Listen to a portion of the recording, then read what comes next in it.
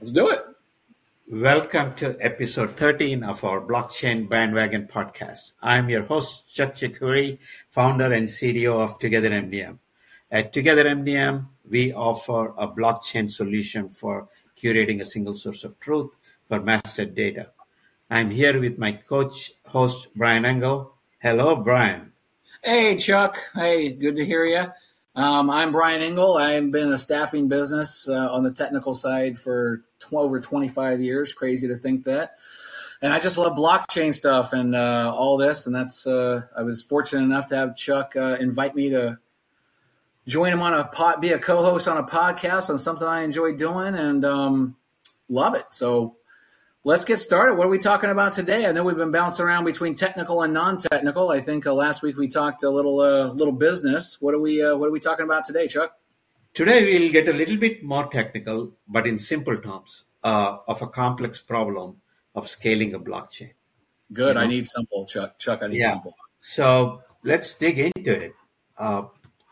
So what is scaling a blockchain? Why do we need to scale a blockchain? Right? The reason we want to scale a blockchain is to increase the throughput of the transactions.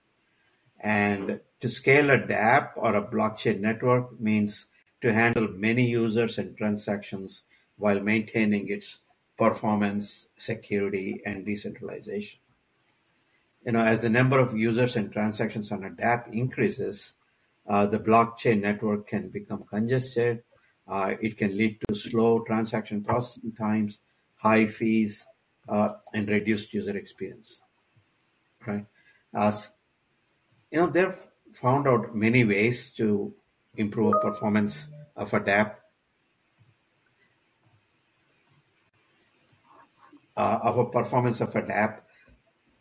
and the blockchain is essential. Why is it important? It's because users expect fast and efficient transaction processing times, and a particular dApp has many, many users. So we need, or we want to improve adoption.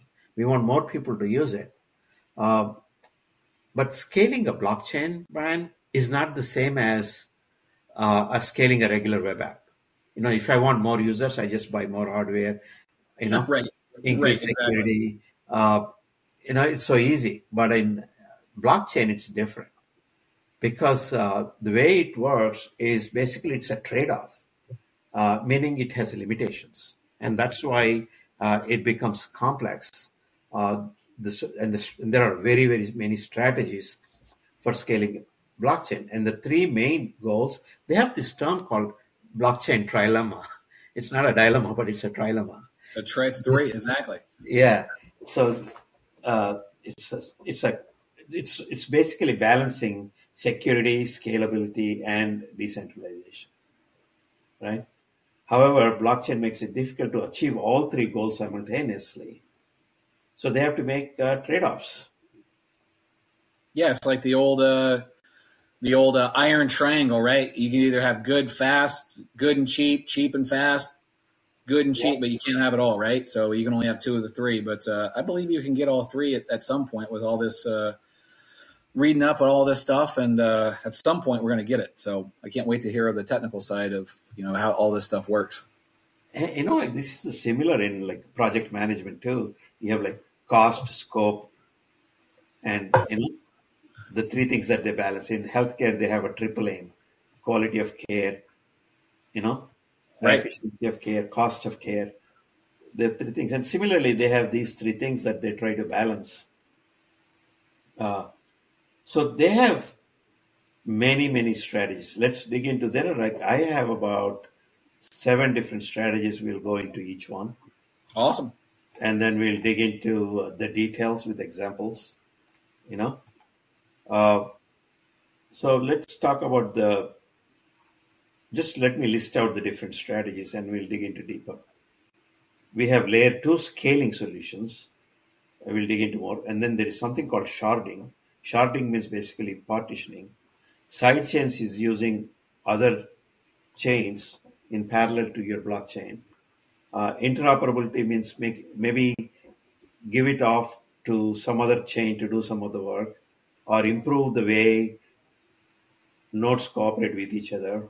or increase the block size, or use some combination of these, So those are, let's get into each one. So layer 2 scaling solutions are like off-chain solutions because they're not really on the main chain. There is on the side chain, right, to increase the throughput.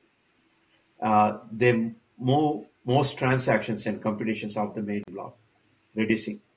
So hey, Chuck, it's just so I have this right, because I'm just a layman here. So layer 1, to my understanding, right, is the network itself, right, on the bottom layer, and then layer 2 kind of sits on top and is offshoots of that, right? Yes. So let's say I have a network which is processing all my transactions, and there is another network on the side that does all the storage management or something, right? So instead of each writing a long thing, you can give it to something else to do the storage while I can move my transaction faster. Yep, that is one makes way, sense. right? And there are three or a couple of things. Let's get into each one. State channels, right? And I have a very good example. I think you'll find it in a lot of examples. Let's say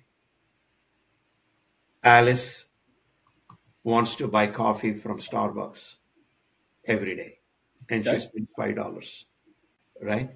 Now she has to do a transaction 555, like she has to do 20 transactions. Right.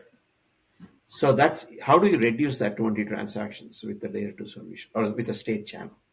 What she could do is she could deposit $100 saying it is for me and Starbucks to use it. Okay? And that is a state channel. She created a separate channel for those two guys with one transaction. Now, she has a receipt from that transaction, right? That receipt says, I have $100 and Starbucks has 0. Now, every time she gets a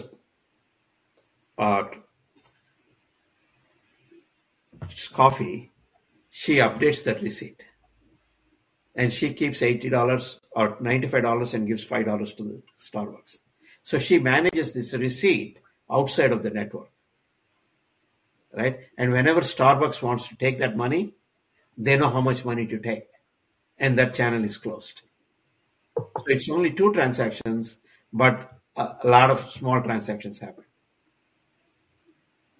So would it be similar? Would that be similar to somebody having that money in an account? So they have it in their account, and then they want to buy something from Starbucks, and then it comes out of their account. Is it similar to that? Yeah, but the thing is that a transaction or a ledger is when an account is settled. So in your account, you just allocate $5 to Starbucks every time you take a cup, right? The transaction has not happened, but the Starbucks can look at your account because of the transparency. Oh yeah, she did allocate me $10. Got it. She did allocate me $5. You know what I mean? Yep. So she's not really doing a transaction, but she's allocating some money to Starbucks every time she wants coffee. Got it. Okay. Right? So the Starbucks can see, oh, now they allocated me $40 or $50. And then every time more allocation happens, he gives him coffee. Now, when the transaction is closed, either party can close it because she's sharing her signature with the Starbucks. Okay. After putting $100. So now he can also close that transaction. And when that transaction is closed, whatever was allocated to him, he gets it. And whatever was not allocated goes back to Alice. Okay. So those are kind of state channels that are maintaining the state of the transaction between those two guys. Cool. Right? So that is reducing the number of transactions on a blockchain. Right. So that is a very interesting way. Now, Plasma, and then the examples of these state channels are like Lightning Network for Bitcoin. They use that. And then the Plasma scaling solutions is for bringing a buildable, scalable. It's like a hierarchy of solutions, right? So for certain type of transactions, these nodes handle it. So not every node is competing to mine the block. for these types. So it creates a Omis Go is a project that uses a plasma framework, right? So that these child chains handle a subset of the transactions. Okay. So not everybody handles another transaction. And then the third one in a layer 2 solution is roll up transactions, roll ups. There are a couple of ways to roll up. So instead of doing each transaction separately, you roll up a bunch of transactions to do it one time. Mm-hmm. So you get a bunch of transactions and you roll it up.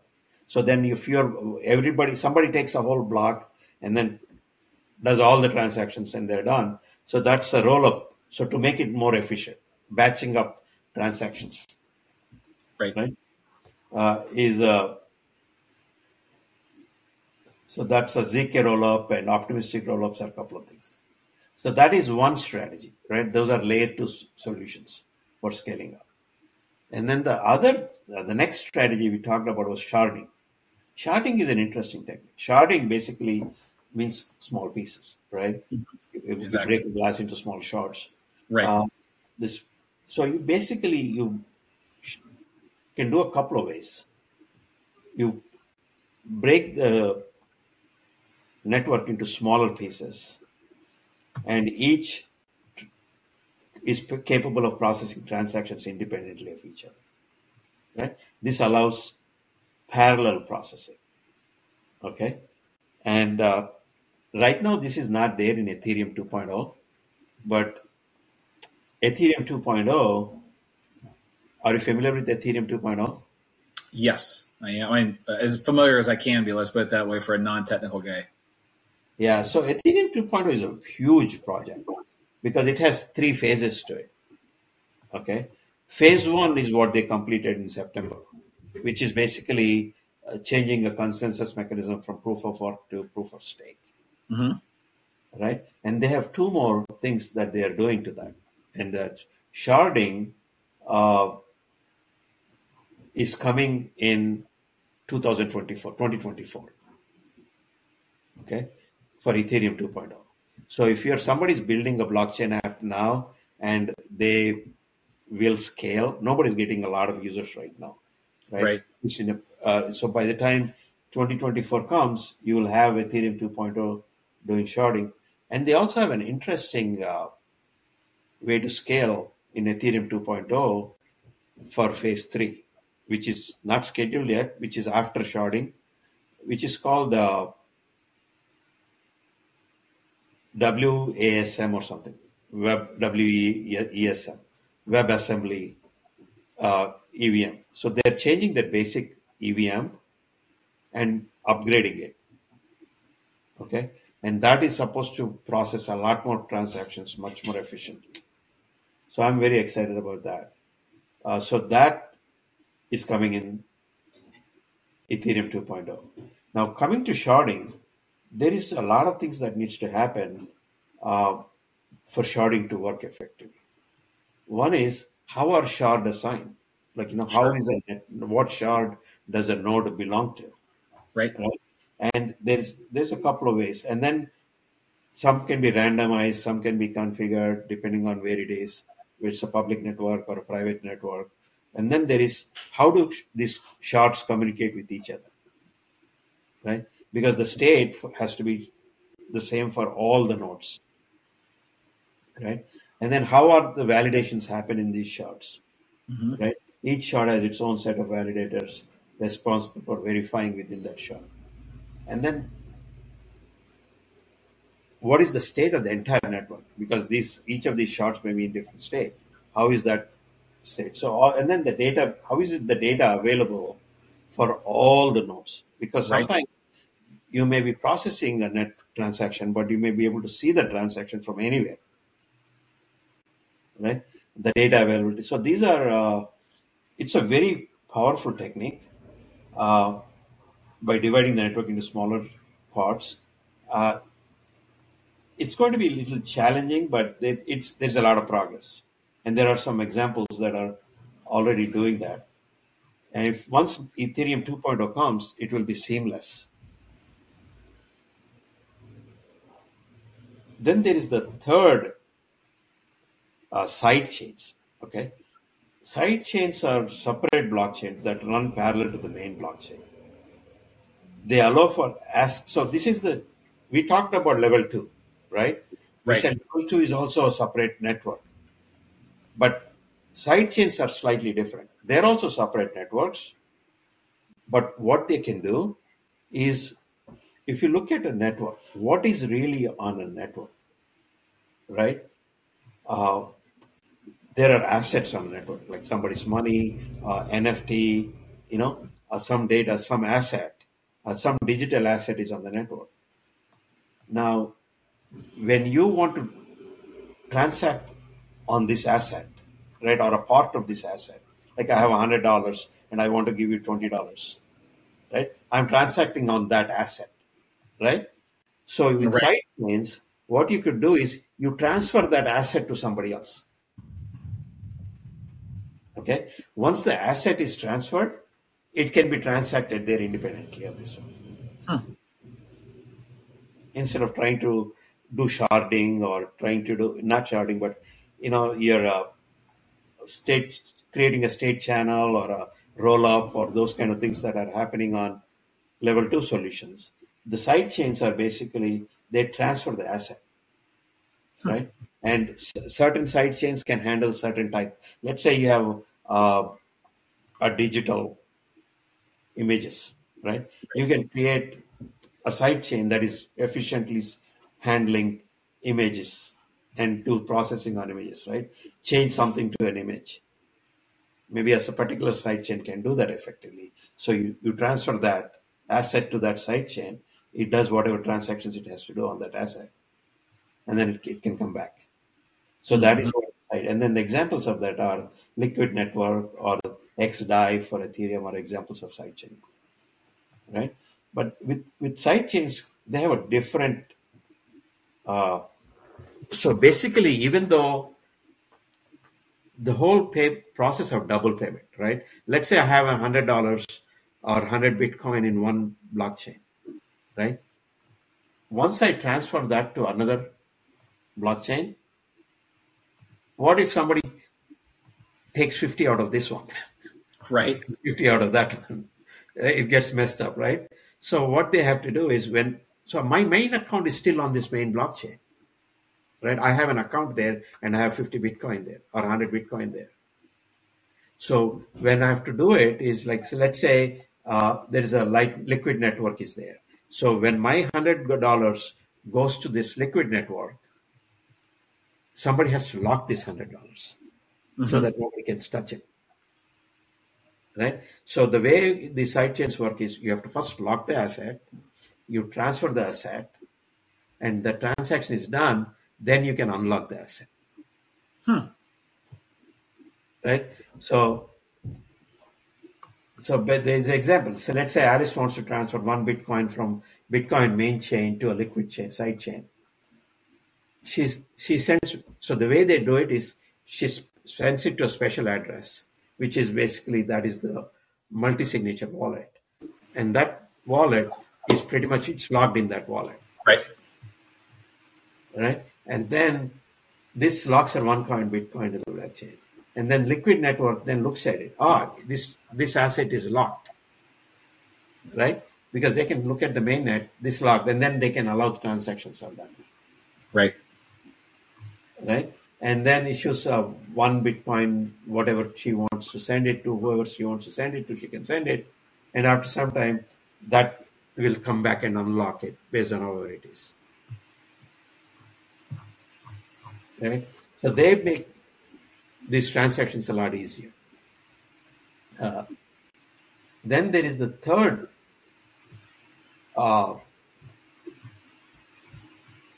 way is create a bunch of networks and make them interoperate with each other. Right?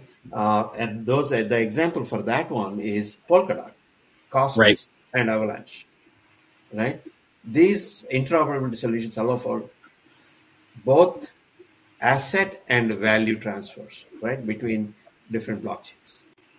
So you're on this blockchain, all the money moves here, you do whatever stuff, and all the money moves back. and everybody does different things.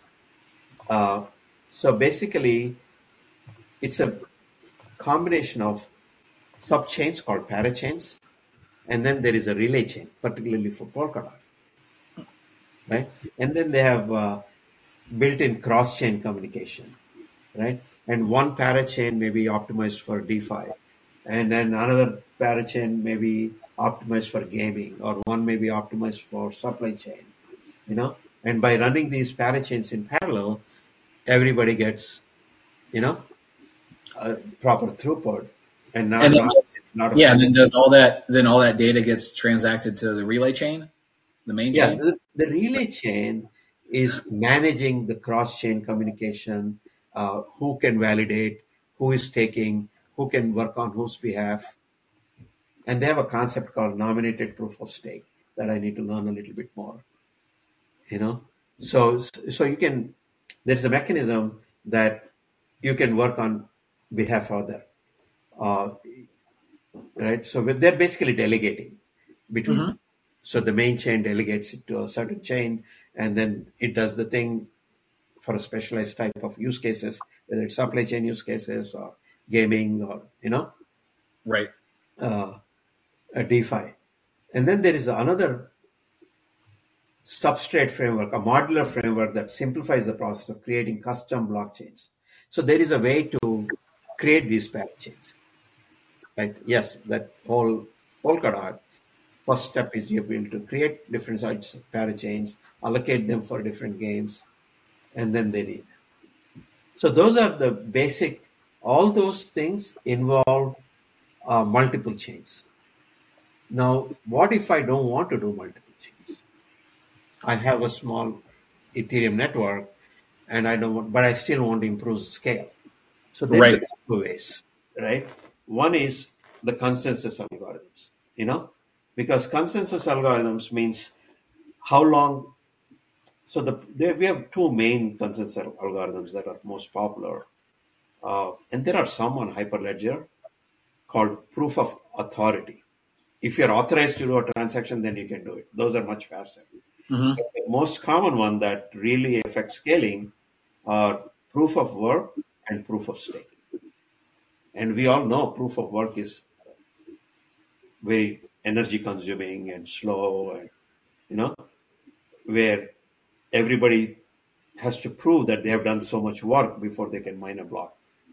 Right. At And least they, 58%. Every they every can no, stake, every yeah. right. Sorry, Brian, I interrupted you. Oh no, I just said no. Proof of work. It just is with every added node that goes on in the network, it just becomes more work because 51% has to approve it. Yeah.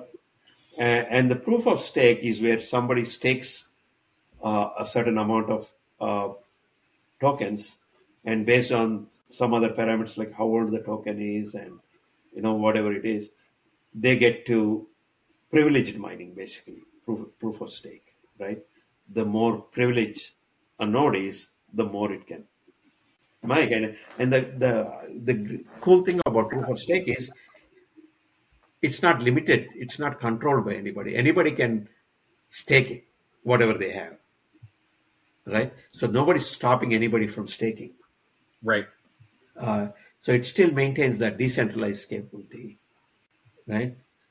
So by changing the consensus algorithm, we can improve scalability by itself without adding another chain to the equation, right? And then another interesting thing is increasing the block size, right? So the block size of a network, like basically blockchain is a series of blocks, right? And each block has a certain number of transactions. Right. And to mine each block, let's say a block size can only do 10 transactions. Then for the next mine to be, this block has to be fully mined before the next set of 10 can happen. Right. And then the next set of 10 can happen, right? So let's say if I increase the block, I can do 100 at a time. Like if I increase the block size by 10 times, then I can do 100 at a time. Right? So would that make it, in theory, I mean, is that going to make it faster, or, I mean, what? Yeah, so I'm now doing, it does make it faster because I can do more transactions quickly. Okay. right? Because let's say I'm doing the actual writing of a block is less time, particularly in a proof of authors work scenario. I do a lot of work for like 10 minutes and then I finish the block in 1 second, Right. right? So if I am working for 10 minutes to prove that I have done the work, now if I can do 100 transactions instead of 10, I reduce my cost per transaction by 10 times, Makes right? sense. Because so when mining means writing a block, really, you're Right. finalizing a block, Yep. right? And I'm spending so much energy and effort to mine 10 transactions versus 100 transactions, Right. which is like reduces a lot and improves throughput. Uh, the thing is, that is one way to do it. And block size is like, if you think of improving block size as if you're adding more lines to the highway, so you can get more throughput. Mm-hmm. However, it is important to note that increasing a block size isn't a perfect solution. Particularly, uh, now you're requiring these nodes to have a lot of space. Right. So the little guys won't be able to join, right? So the vision for blockchain, ideally, Brian, is not right now, but 10 years from now, everybody will run a small node on their cell phone, right? So your cell phone is part of is connected to the network, blockchain, Yes. right? So in those times, you really want really tiny block sizes. You may not validate any, but at least you can have data. So this is definitely a short-term solution if you're having uh, doing this. But interestingly,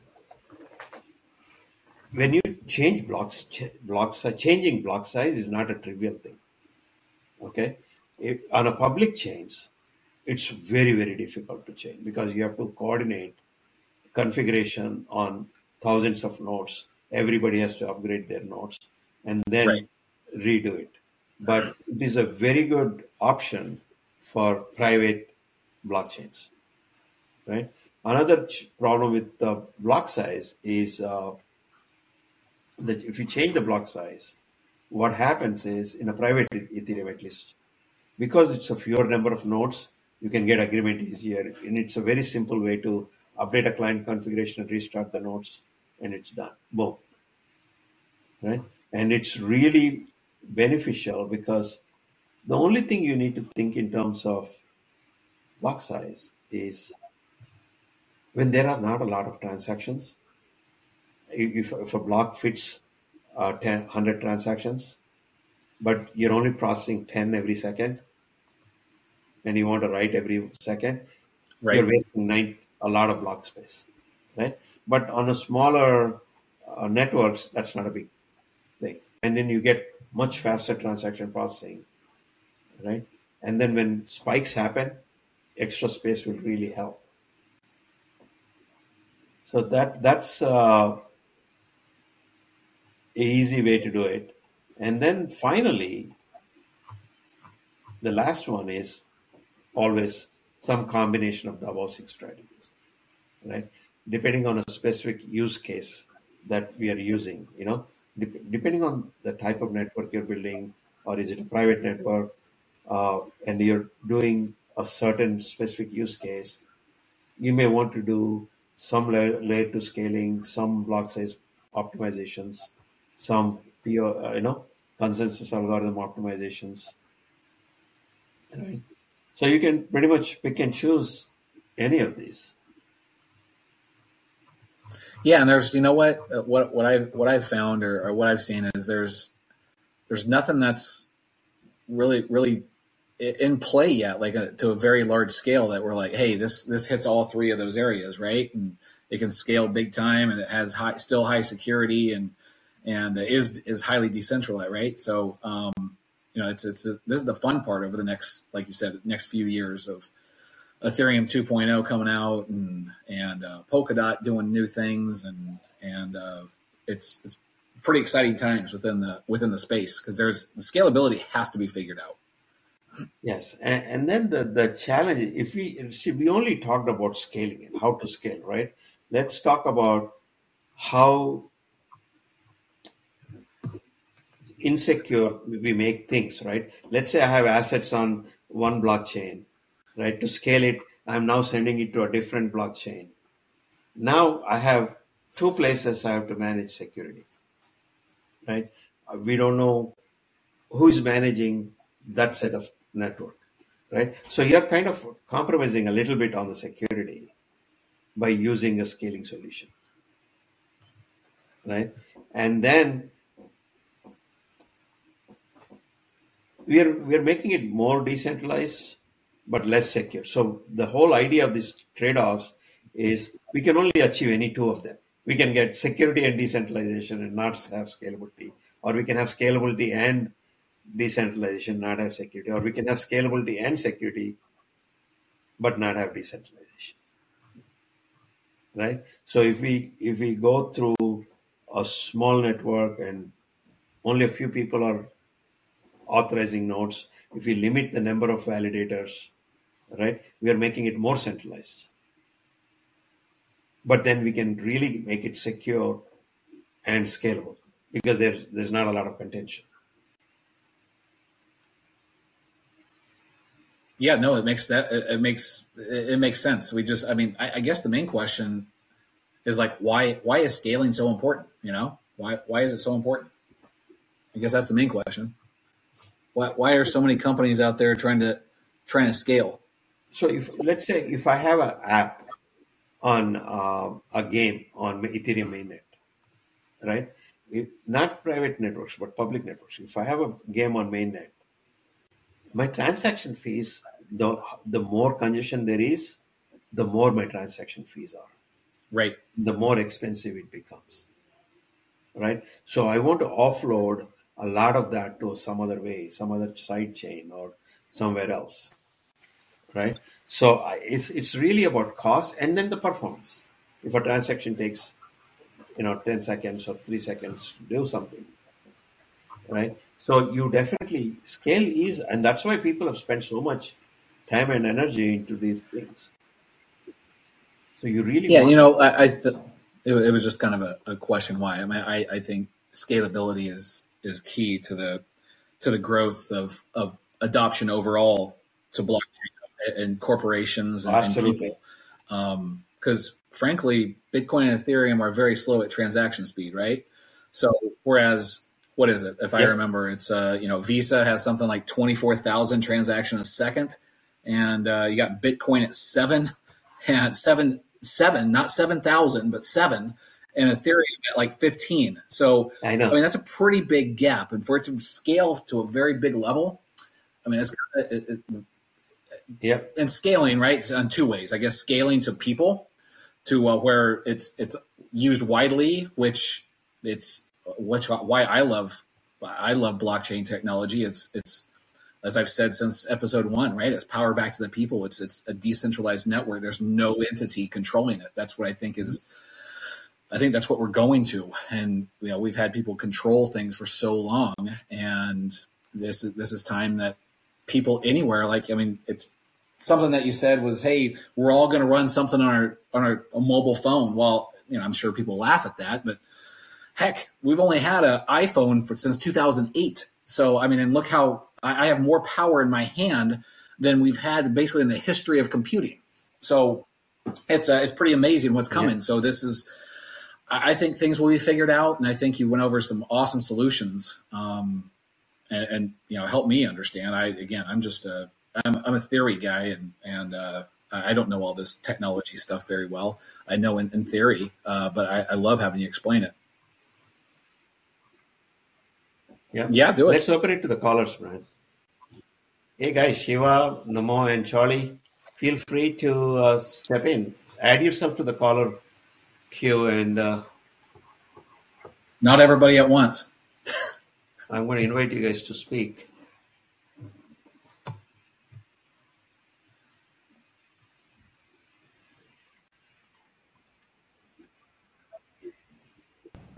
Hey, this is an important and wide area of understanding of scaling. So, like compromising on what you mentioned in the chat, right? Compromising on the decentralized and the security is not going to limitation on the blockchain. So the very nature of scaling, Shiva, unfortunately, you have to, uh, the more people there are, right, the slower it is, Yeah. right? So the way the technology is, you are going to let go either security or decentralization whenever you increase scale. So Hmm. some solutions uh, reduce decentralization or make it more centralized, and some make it more less secure. So something you has to give, So and it I really depends on oh, go what your ahead. use case is. Yeah, that's So it I think depends on the use eventually that case. What there's going to be a solution That's that correct. you can scale as well as have tight security as well as be decentralized. So I believe that's where we're going. I believe it will be figured out as we've started to see new areas of Polkadot, for instance, and there's Kusama and whatnot. So they're coming up with new ways to fast transactions, different things. So it's just going to take time, right? There's a lot of smart people out there, and there's a lot of money. There's a lot of money that could be made. So Yes. that's again going to push, and somebody's going to figure it out. Yeah. Not only that, my gut feel is we're still in the very early stages on how much we can process, right? So Ethereum 2.0, when the way Ethereum was built, right? It was built in a very theoretical way based on papers. So the Ethereum bytecode is very closely tied to the machine language, and it doesn't really have all the optimizations that modern languages have. So when they build the new EVM, it will have a lot of the optimizations, and it also has support for more languages. Right now, Solidity is the only language on Ethereum, right? Once it opens up to more languages like Python or Java or C, there will be a floodgate of different people writing apps, right? And it will be really big, and the adoption will be. Right now, the barriers to entry in this space are really high because the technology is so complex. The tool sets are also developing. There is a new language that is very uh, highly technical. A lot of language capabilities are there. So as that grows up, I think it goes much faster. Hmm. Thanks. No, I don't have anything else. That was I So I think appreciate the we covered technical everything we rundown. wanted to cover, Brian. And yeah, I Anything just think else you there's a lot have? of room. Again, like you said, we're in the very beginning stages of all this stuff, and it's exciting. You can come back next week, and there's going to be 3 or 4 more examples of what new stuff is coming out. So it's exciting times. I agree. Exactly. No, so much is changing so fast. Uh, Yeah. Thank you. okay. Let's thank our users. No more Charlie and Shiva. Thank you so much Absolutely. Have a great week. Thank you. Thank you, guys. for Appreciate it. being part of our podcast. Appreciate it very much. Cheers. Brian, until next week. Thank you. Okay. Bye bye.